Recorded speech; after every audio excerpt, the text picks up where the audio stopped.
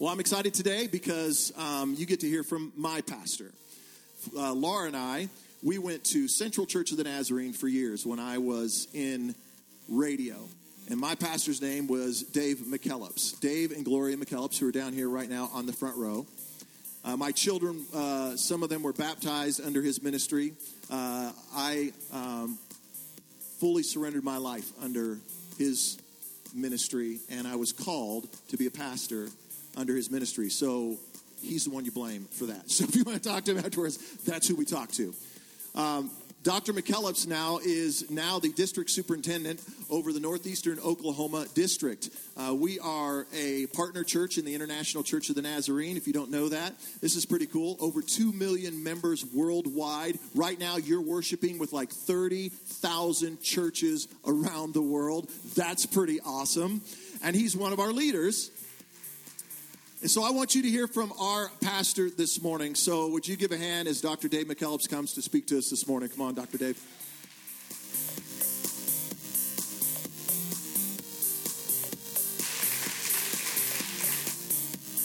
Appreciate it. Love you too. Thanks a lot. Well, good morning. What a treat to be with you today. I want you to know I had my 3 grandkids with me this week. And several times a day, we would sing the song, "Has Anybody Told You I Love You Today?" to one another. Now, my 4-year-old likes to play games with me sometimes, and so he'll switch it and say, "Has anybody told you I don't love you today?" But anyway, so I want to start off just letting you know I love you. It's great to be with you. I love your pastor, Pastor Brad. He already brought a great message today. I'm really not sure that I need to be here.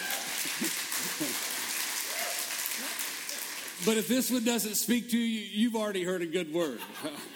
So thank you, Brad. Thank you for the good work you're doing. I love Laura. We're just thankful to call you friends and partners in ministry. And I love you. Love this church. Love what you're doing. Love hearing what's happening in your worship services. I hear reports, and I hear about the core community and the wonderful time of fellowship there and prayer together. And so the service that you're having within our community. I believe great days are ahead for Core Church, and I just love trying to be a cheerleader and help in any way that I can in that process. Well, Brad called me 5-6 weeks ago and talked to me about preaching on this last Sunday of your series on prayer, and so I thought, what will I preach about? Well, the next morning, God is so good. Next morning in devotional reading, Psalm 130. Was a part of my devotional reading. There's usually a psalm and a New Testament passage, Old Testament passage, and Psalm 130 just jumped out at me that day. And then I began to think of some other things, another song. You know, the Psalms are the prayer book of the church. And so as you're thinking about prayer, that's a great source to go to and let the words of these ancient texts help voice our prayer to God. And so for today, I'd like you to look at Psalm 130, and we'll also look at Psalm 37, part of it together. But I invite you to go with me on this journey that I believe God is guiding us to as we look at this subject of prayer. So Psalm 130, when I read it that day about 5-6 weeks ago, it was from the Message translation. And so that's what I'm going to share with you today. Psalm 130, verse 1. Would you read this with me? We'll put this scripture up, and will you read this first verse with me? I think we'll put that first verse up. There we go. Read this with me aloud. Help, God, the bottom has fallen out of my life. Now, I couldn't tell if all of you were reading. Let's read this together. Help, God, the bottom has fallen out of my life. Have you ever prayed that kind of prayer? Isn't it good to know that it's in Scripture? We're encouraged to pray that kind of prayer. I mean, I don't know if it was a long time ago you prayed that prayer, if it was this week, but every one of us have probably had many times, that's really our prayer. Help, God! The bottom's fallen out. I felt like that a few times since I began working on this message, and I think, oh boy, I got to apply this. The bottom's fallen out of my life. Well, here's the thing about the Psalms, and we won't talk a lot about it, but the most popular type of psalm, and the most frequent, is a lament. The neat thing about it is we're told we can take our cry, our prayer to God, and they knew where to take it to. God was the one to go to when the bottom is falling out of your life. And so that's what the psalmist did. Let's continue on. The next slide. Let's read this together, starting with Master. Master, hear my cry for help. Listen hard. Open your ears. Listen to my cries for mercy. I don't know what comes to your mind when you see those words. But it sounded to me like the psalmist was trying to say, God, desperately, I need your undivided attention. Here's the picture that came to my mind. My daughter, Lindsay, I saw for about 24 hours this week when she came to pick up her 3 kids. It is good when the parents come back and pick up their kids. I just want you to know that. So when she came back, but when Lindsay, about 30 years ago, she's probably about 3, there were sometimes when she was sitting on my lap and she was talking to me, and I might be watching the TV, or I might be looking at something I was reading. And Lindsay had a way, when she wanted my attention, of putting her hands on both sides of my face. You might have had a kid that did that. You might have been the kid that did that. She'd put hands on both sides and just turn my head towards her. I think that's what the psalmist is doing with God. He's saying right there, Master, listen hard. Open your ears. I'd like you to do something with me. Would you just, as we pause, would you just bow your head? Close your eyes. And God is here. And if you could put your hands on both sides of the face of God, and if you could cry out to him and tell him some need that's pressing on your heart, maybe it's the one you've just mentioned as Pastor challenged us to put our Jericho before God. But what is it right now that you want to bring to him and you need his attention? Well, it's good to know that he cares. His ears are open. His loving kindness and mercy, repeated so often in the Old Testament, they never fail. All right, you can lift your heads up. Let's read the next part of the passage together. Next verses. Read aloud. If you, God, kept records of wrongdoings, who would stand a chance? As it turns out, forgiveness is your habit, and that's why you're worshipped. As we get into this psalm, we find out that the particular anguish that our psalmist was dealing with when this passage was written was his own sin. He was aware that he served a holy God, and rebellion against that God was very serious. And he's aware of his sin, and he's crying out to God for God's mercy. And these things are always in tension in Scripture, the holiness of God that we're accountable to, but the gracious and forgiveness of God that we need every day and every hour. And the psalmist here is saying, I need thee, God. I need thee for forgiveness of my sin. And the good news that comes to him is forgiveness is God's habit. Aren't you thankful for that? And it doesn't mean we take sin lightly, because the psalmist didn't. He took it very seriously. We don't rebel against God and think that it doesn't matter. It matters to God. It mattered to him. But yet, as he was aware of his brokenness and of sin, and he cried out to God, he realized, the kind of God we serve is the God whose habit is to forgive and to be gracious unto us. And that led him then to know that because of that forgiveness, we worship him. That's the response to a God who has poured out his love and his grace and mercy on us so freely. We bow before him. We worship him. Let's continue reading this psalm. Read aloud. I pray to God, my life a prayer, and wait for what he'll say and do. My life's on the line before God. My Lord, waiting and watching till morning. Waiting and watching till morning. Well, the psalmist talks about the watchman on the wall. That's what it says in the NIV translation, for waiting and watching till morning. We don't have very many people that have jobs being watchmen on the wall anymore. Just the job losses in our society. It's tough. There's no watchman on the wall anymore. There's no one looking out to make things are safe while we sleep. I've never had a job as watchman on the wall. I did during seminary, though. My first semester of seminary, I had a job as a security guy at a hospital that was being built, and so I would be there during the night. I can tell you, I know what it's like to be longing for the daylight and longing for that to be over. And I think it's that kind of longing that the psalmist is conjuring up for us here. Just as the watchman waits in eager anticipation, there's hope, there's anticipation of what's going to come. He said, so we are with our God. We're waiting for him. What we sang about his presence, we're waiting for his presence because we know with his presence, with his arrival, comes forgiveness. And then let's finish the passage. Oh, Core Church, did you know you were in the scripture? And you said you're only 4 years old. Come on. Wow, this is incredible. Let's read it to us.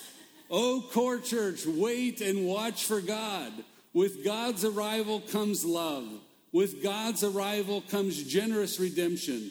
No doubt about it, he'll redeem Core Church, buy back Core Church from captivity to sin. Well, praise be to God. Well, that's good news. I know that text actually said Israel, but they're part of the new Israel. So that's you, Core Church. This is for you. Well, here's in that verse right there, actually verse 5, is the thought that just jumped out at me that day. My life, a prayer. I pray to God, my life, a prayer. And I thought as we conclude this series that you've been having on prayer, and I've unfortunately missed out on the messages, I definitely want to go back and hear Laura when she spoke. I'm not sure how many of Brad's I want to hear, but I want to hear Laura's. I just want you to know that. But as I was thinking about it this day, I was reminded, that prayer is not just something that I do to start the day. That's a good thing to do to start the day. It's not just something I do before mealtime, although it's a good thing to do before mealtime, to give thanks for what you have. It's not just something that I do at bedtime. It's not just things that I intersperse throughout the day. Prayer is my life. I need constant connection with God. I need him every hour. Every hour I need him. Now, the particular psalm, Psalm 130 that we've looked at, the focus is on our need for forgiveness. And remember what the psalmist said, how that came about? He said, God's arrival brings love and generous redemption. He was saying what we sang about. It's in his presence in our life that we have forgiveness. Sometimes you run into people who are believers and they'll think that forgiveness is something they have in their pocket, that they just kind of carry it around. I prayed a prayer, I have forgiveness in my pocket. But that's not the way Scripture sees it. Scripture says that's not something you have in your pocket. Forgiveness comes through being connected with Christ because he's the source of forgiveness. It's in Christ that we have forgiveness. It's as he arrives on the scene, as the psalmist says. It's then that we have love. It's then that we have generous redemption.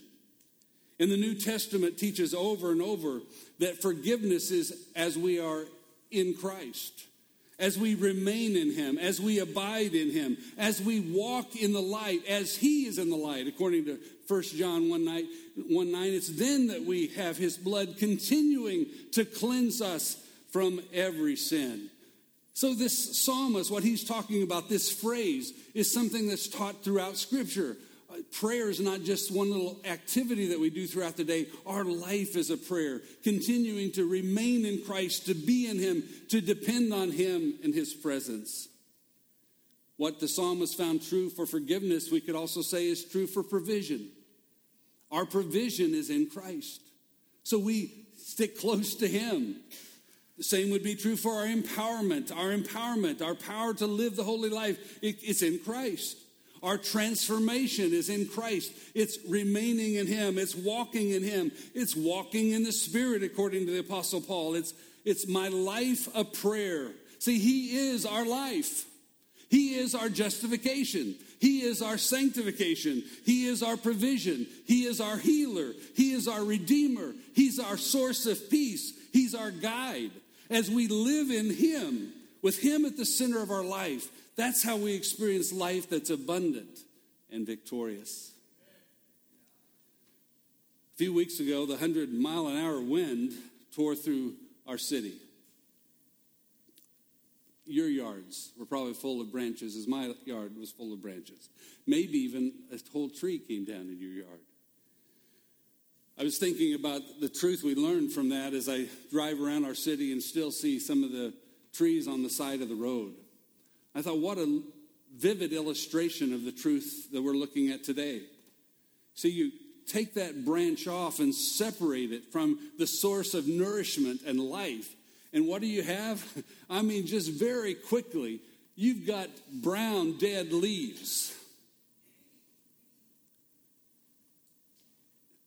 John 15 teaches us that's a spiritual truth for every one of our lives.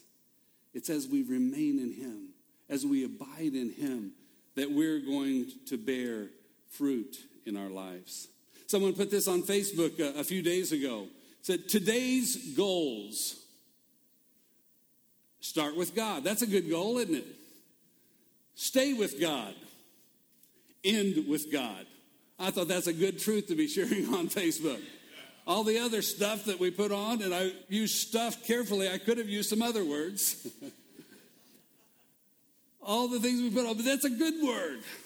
Start with God, stay with God, end with God. See, we begin to see that prayer is not a button that I push to get exactly what I want God to do. Rather, it's a relationship to be pursued. My life, a prayer. Richard Foster, who helped many of us really cut our teeth on the whole area of spiritual formation and the habits that help us draw close to God, means of grace.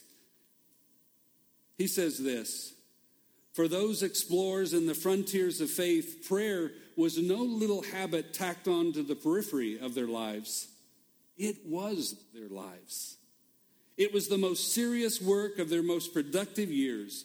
Prayer, nothing draws us closer to the heart of God. Well, as I was there praying about 5 weeks ago and reading this scripture, immediately my mind went to another scripture. See, I saw this truth of my life of prayer taught and lived out by my father. My father was a pastor. My father was influenced by another pastor named Earl Lee, who taught a church in California. In fact, his son was one of the Iranian hostages. That's an interesting little truth. And he got to teach the media that came to live these principles that he lived by. But Earl Lee taught, and my father learned, Psalm 37, a cycle of victorious living. And so I'd like you to read this scripture with me as well. Psalm 37, we're just going to read the first few verses, and let's read it aloud. Could we do that? Do not fret because of those who are evil, or be envious of those who do wrong. For like the grass, they will soon wither. Like green plants, they will soon die away. Trust in the Lord and do good. Dwell in the land and enjoy safe pasture. Take delight in the Lord, and he will give you the desires of your heart. Commit your way to the Lord. Trust in him, and he will do this. He will make your righteous reward shine like the dawn, your vindication like the noonday sun. Be still before the Lord and wait patiently for him. Well, I thought of that passage that day because of the teaching on my life as a prayer. And Earl Lee called the teaching of this psalm the cycle of victorious living. Every year he would teach this at his church, and so my dad got in the habit of doing that. Often at prayer time in our church service, my dad would demonstrate some truth of it. And I'd like us to look at it just in our remaining time together and even hear a little bit from my dad on this. But the cycle of victorious living, and if you put up the little graphic about the cycle of victorious living, it all again centers on the Lord. And actually, the love of our great God. See, he's always the initiator. He's the pursuer. He's been pursuing us forever, trying to call us into relationship with himself. And it begins with him. It begins with being connected with him at the center. As we do that, we have to not fret. Remember, that was the first verse of that psalm. Fret not. It was interesting, even, I don't follow Facebook religiously. You wouldn't know it because I'm quoting it a couple times here, but I saw a couple of your members, in fact, one of your pastoral staff a few days ago had something online that said this: live in Christ, don't live in worry. Well, that's kind of what the psalmist was saying there. He said, it begins in Christ, but we have a responsibility. We have ability to respond. How do we respond as we're trying to live in Christ and focus in on him? Well, one of the responses we could make is to fret or worry. And how many of us know that comes really natural? I mean, I found myself fretting as I was even working on this over some situations. Okay, I got to apply this passage. Fret not. Fret not. Don't worry. Another member of the church had Philippians 4:6 on Facebook a couple days ago. And, there again, Paul says, don't worry about anything. Instead, pray about everything.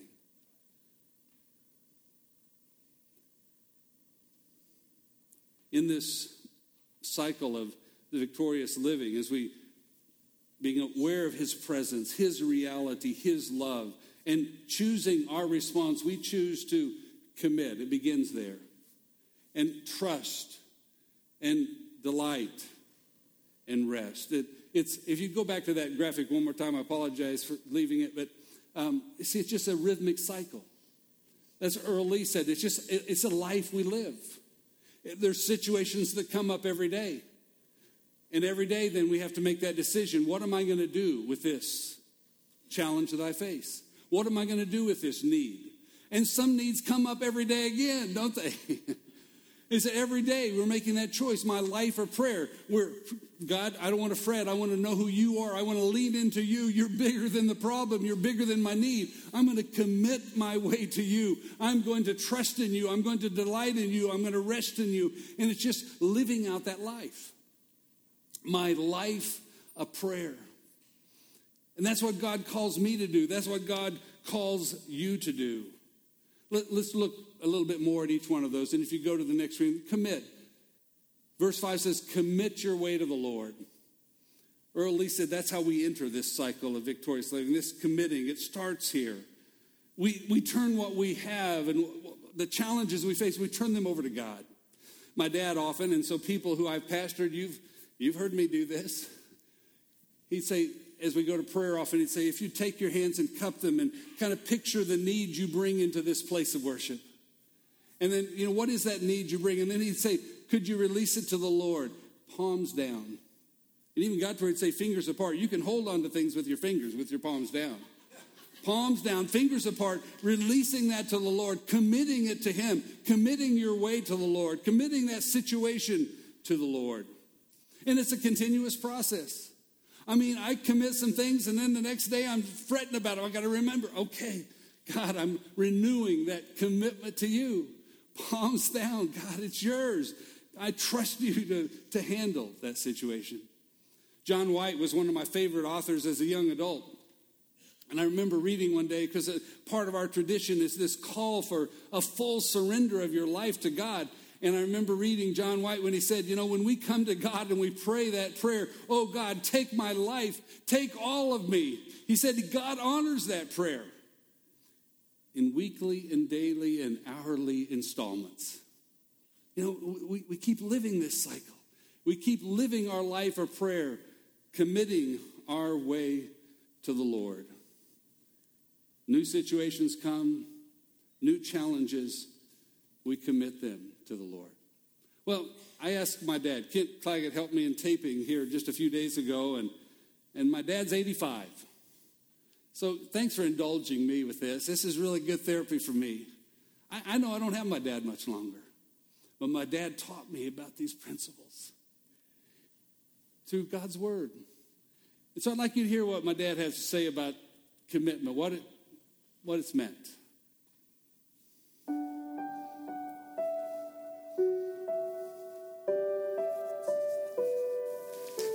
Years ago, I heard this message of cycle of victorious living.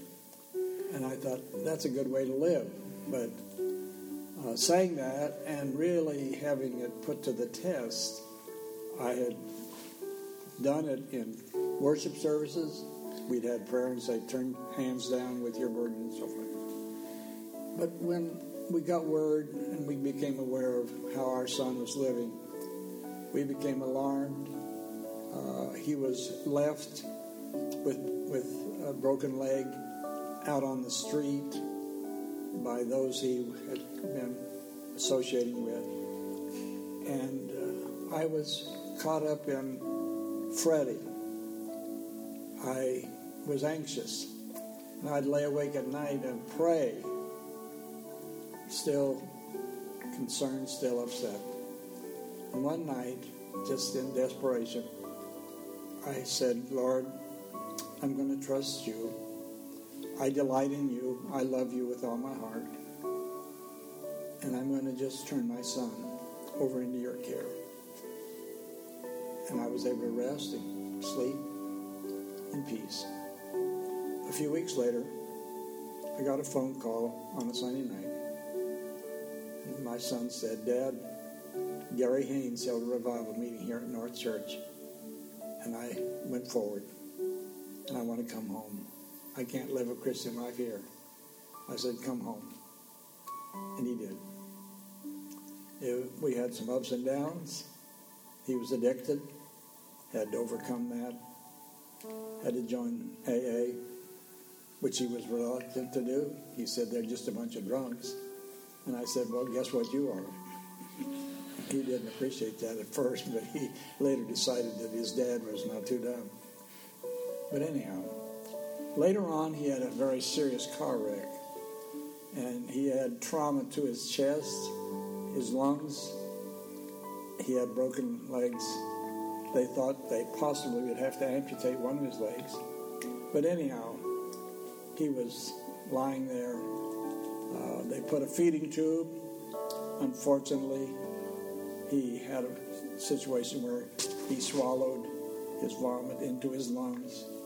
And he already had lung damage where he could hardly breathe. They had a breathing machine on him, help him breathe. The machine was doing all the breathing.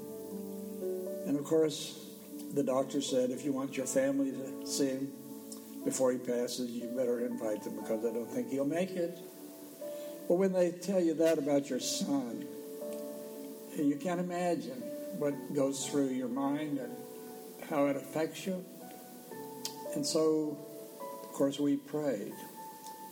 And my wife, Shirley, and I would stand over him and over his chest and pray for him that God would touch him, touch his lungs, and restore him to health. We saw no sign that that was happening. And so one night, we had prayed and we had said, Lord, we commit Steve to you. He's in your hands. We can't save him. We can't cause him to breathe. Only you can do what needs to be done. And so we just committed him to the Lord. I don't know what night it was. It was shortly thereafter. I woke up wide awake, 3 o'clock in the morning. My wife sleeping next to me. I didn't wake her up. She didn't wake me up. She woke up at exactly the same time. I had a scripture. I am the Lord that healeth thee. And I said, I believe that's from the Lord. And she quoted her scripture. Different ones. And we felt confident that God was going to touch him. We went to see him. He was in ICU. It was a few days later. The doctor said, your son's starting to breathe a little bit on his own. Pretty soon, he's breathing more on his own. Finally, the day came when he was breathing completely. I was visiting another member of our church who was quite desperately ill. And I saw this Jewish doctor that had cared for my son. And I said, "Sir, I want to thank you for all you did to help my son. I'm thankful that he's still alive." And this Jewish doctor raised his hand towards heaven.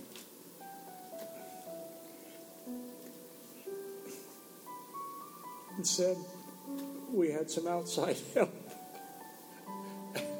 I said, "We sure did. We sure did." And so I believe I have prayed many times since then. I visited, I don't know how many people in the hospital. I remember one man who had pancreatic cancer, and not very many people lived through that. And I said, "Would you just turn your life over completely into God's hands and trust Him?" Which he did. And thank God he did. And a few months later, he came to me. I tried to encourage him in the Lord. He came to me and said, "I want to be baptized, but I can't get into the baptistry. Would you baptize me?" I said, "Sure." And so we had a little sprinkling service for the man. And you know, he lived, I don't know how long, a few years from the cancer. And I believe that, I really believe that there's power in commitment to God. When we really turn everything over to Him and quit trying to do it ourselves and believe that He's able, that it makes all the difference in the world. Amen.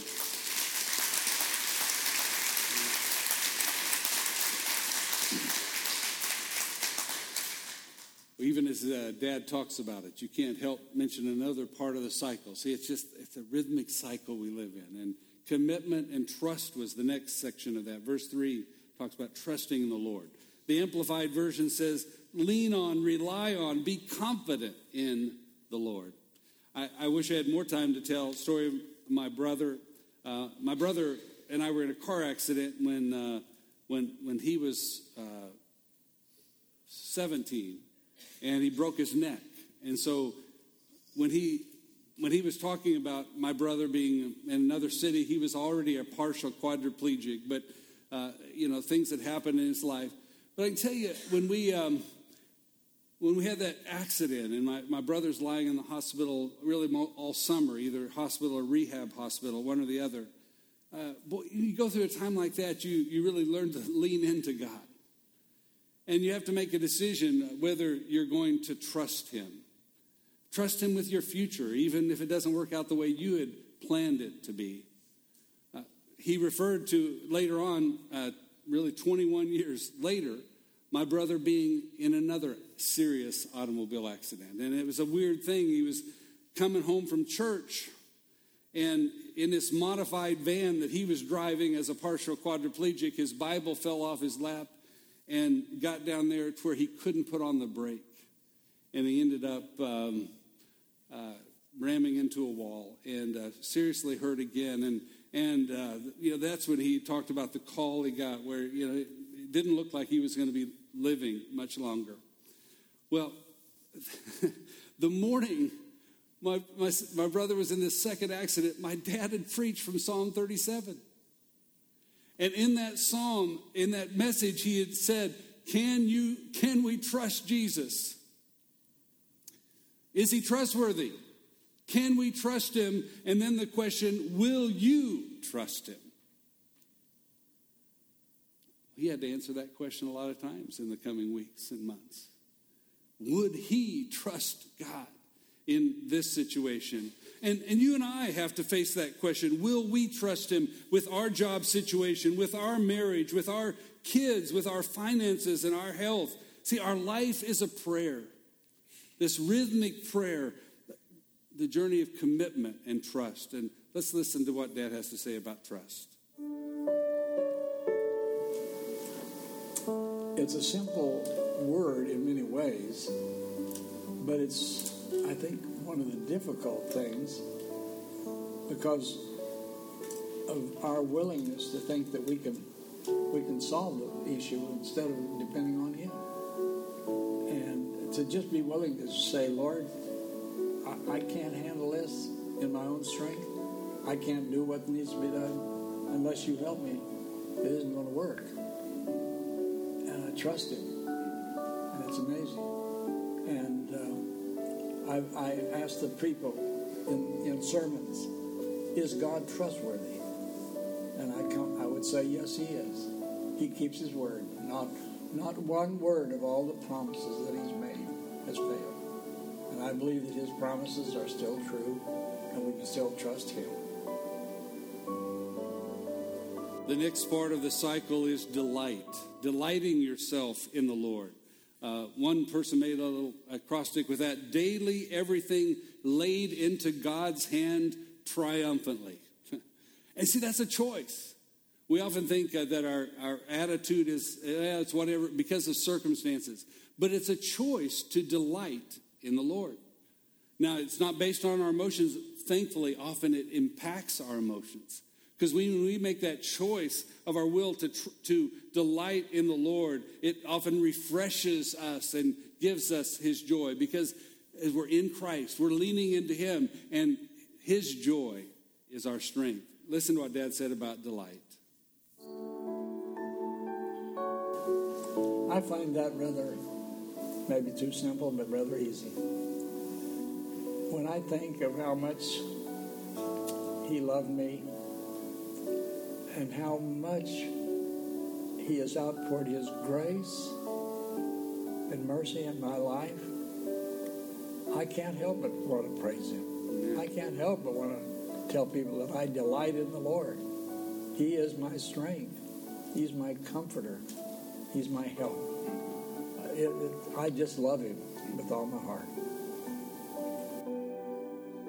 And the last principle of this cycle is rest. Verse 7, be still before the Lord and wait patiently for him. It doesn't mean it's inactivity on our part. One person said it's a relaxed readiness. I'm relaxed in him, trusting in him, assured in him, ready to respond. And so let's listen to what Dad says about rest.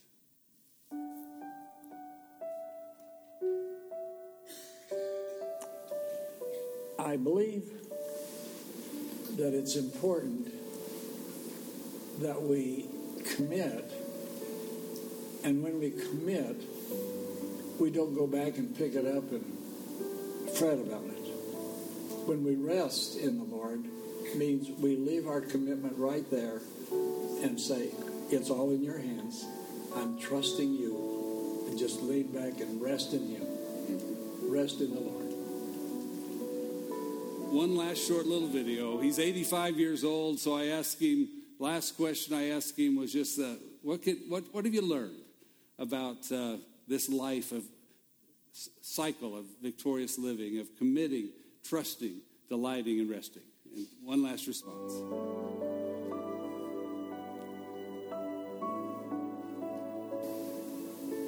It's the only way to live.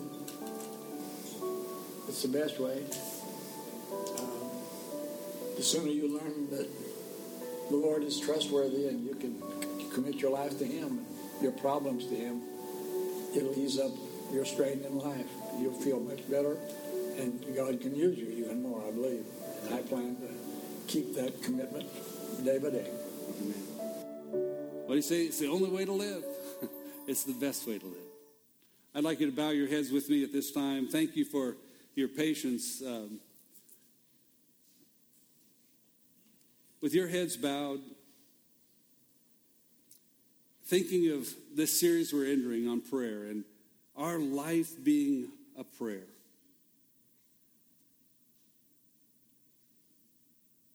What is it that today you need to bring before the Lord? What do you need to commit to him today? Palms down. God, I turn my life, my circumstances over to you. Is Jesus trustworthy? Is he big enough to handle your sin, your need, your challenges? And the big question, will you trust him today? Will you delight in him? Will you choose to rejoice in the Lord today, confident because of his goodness and power? And will you rest in him? Oh God, we thank you for your word. We thank you for how the men and women who have gone before us teach us about this journey of faith and how to live our lives as a prayer before you. God, we want to do that. We want to be faithful. You've given us this day. And we want to live, God, not worrying and fretting, but trusting and delighting and resting, committed to you. Help me to do that, God. Help me to teach my kids and my grandkids to live that kind of life. Help all of us to let our light shine for you as we walk in dependence by you, moment by moment, day by day. We love you. In Jesus' name I pray. Amen.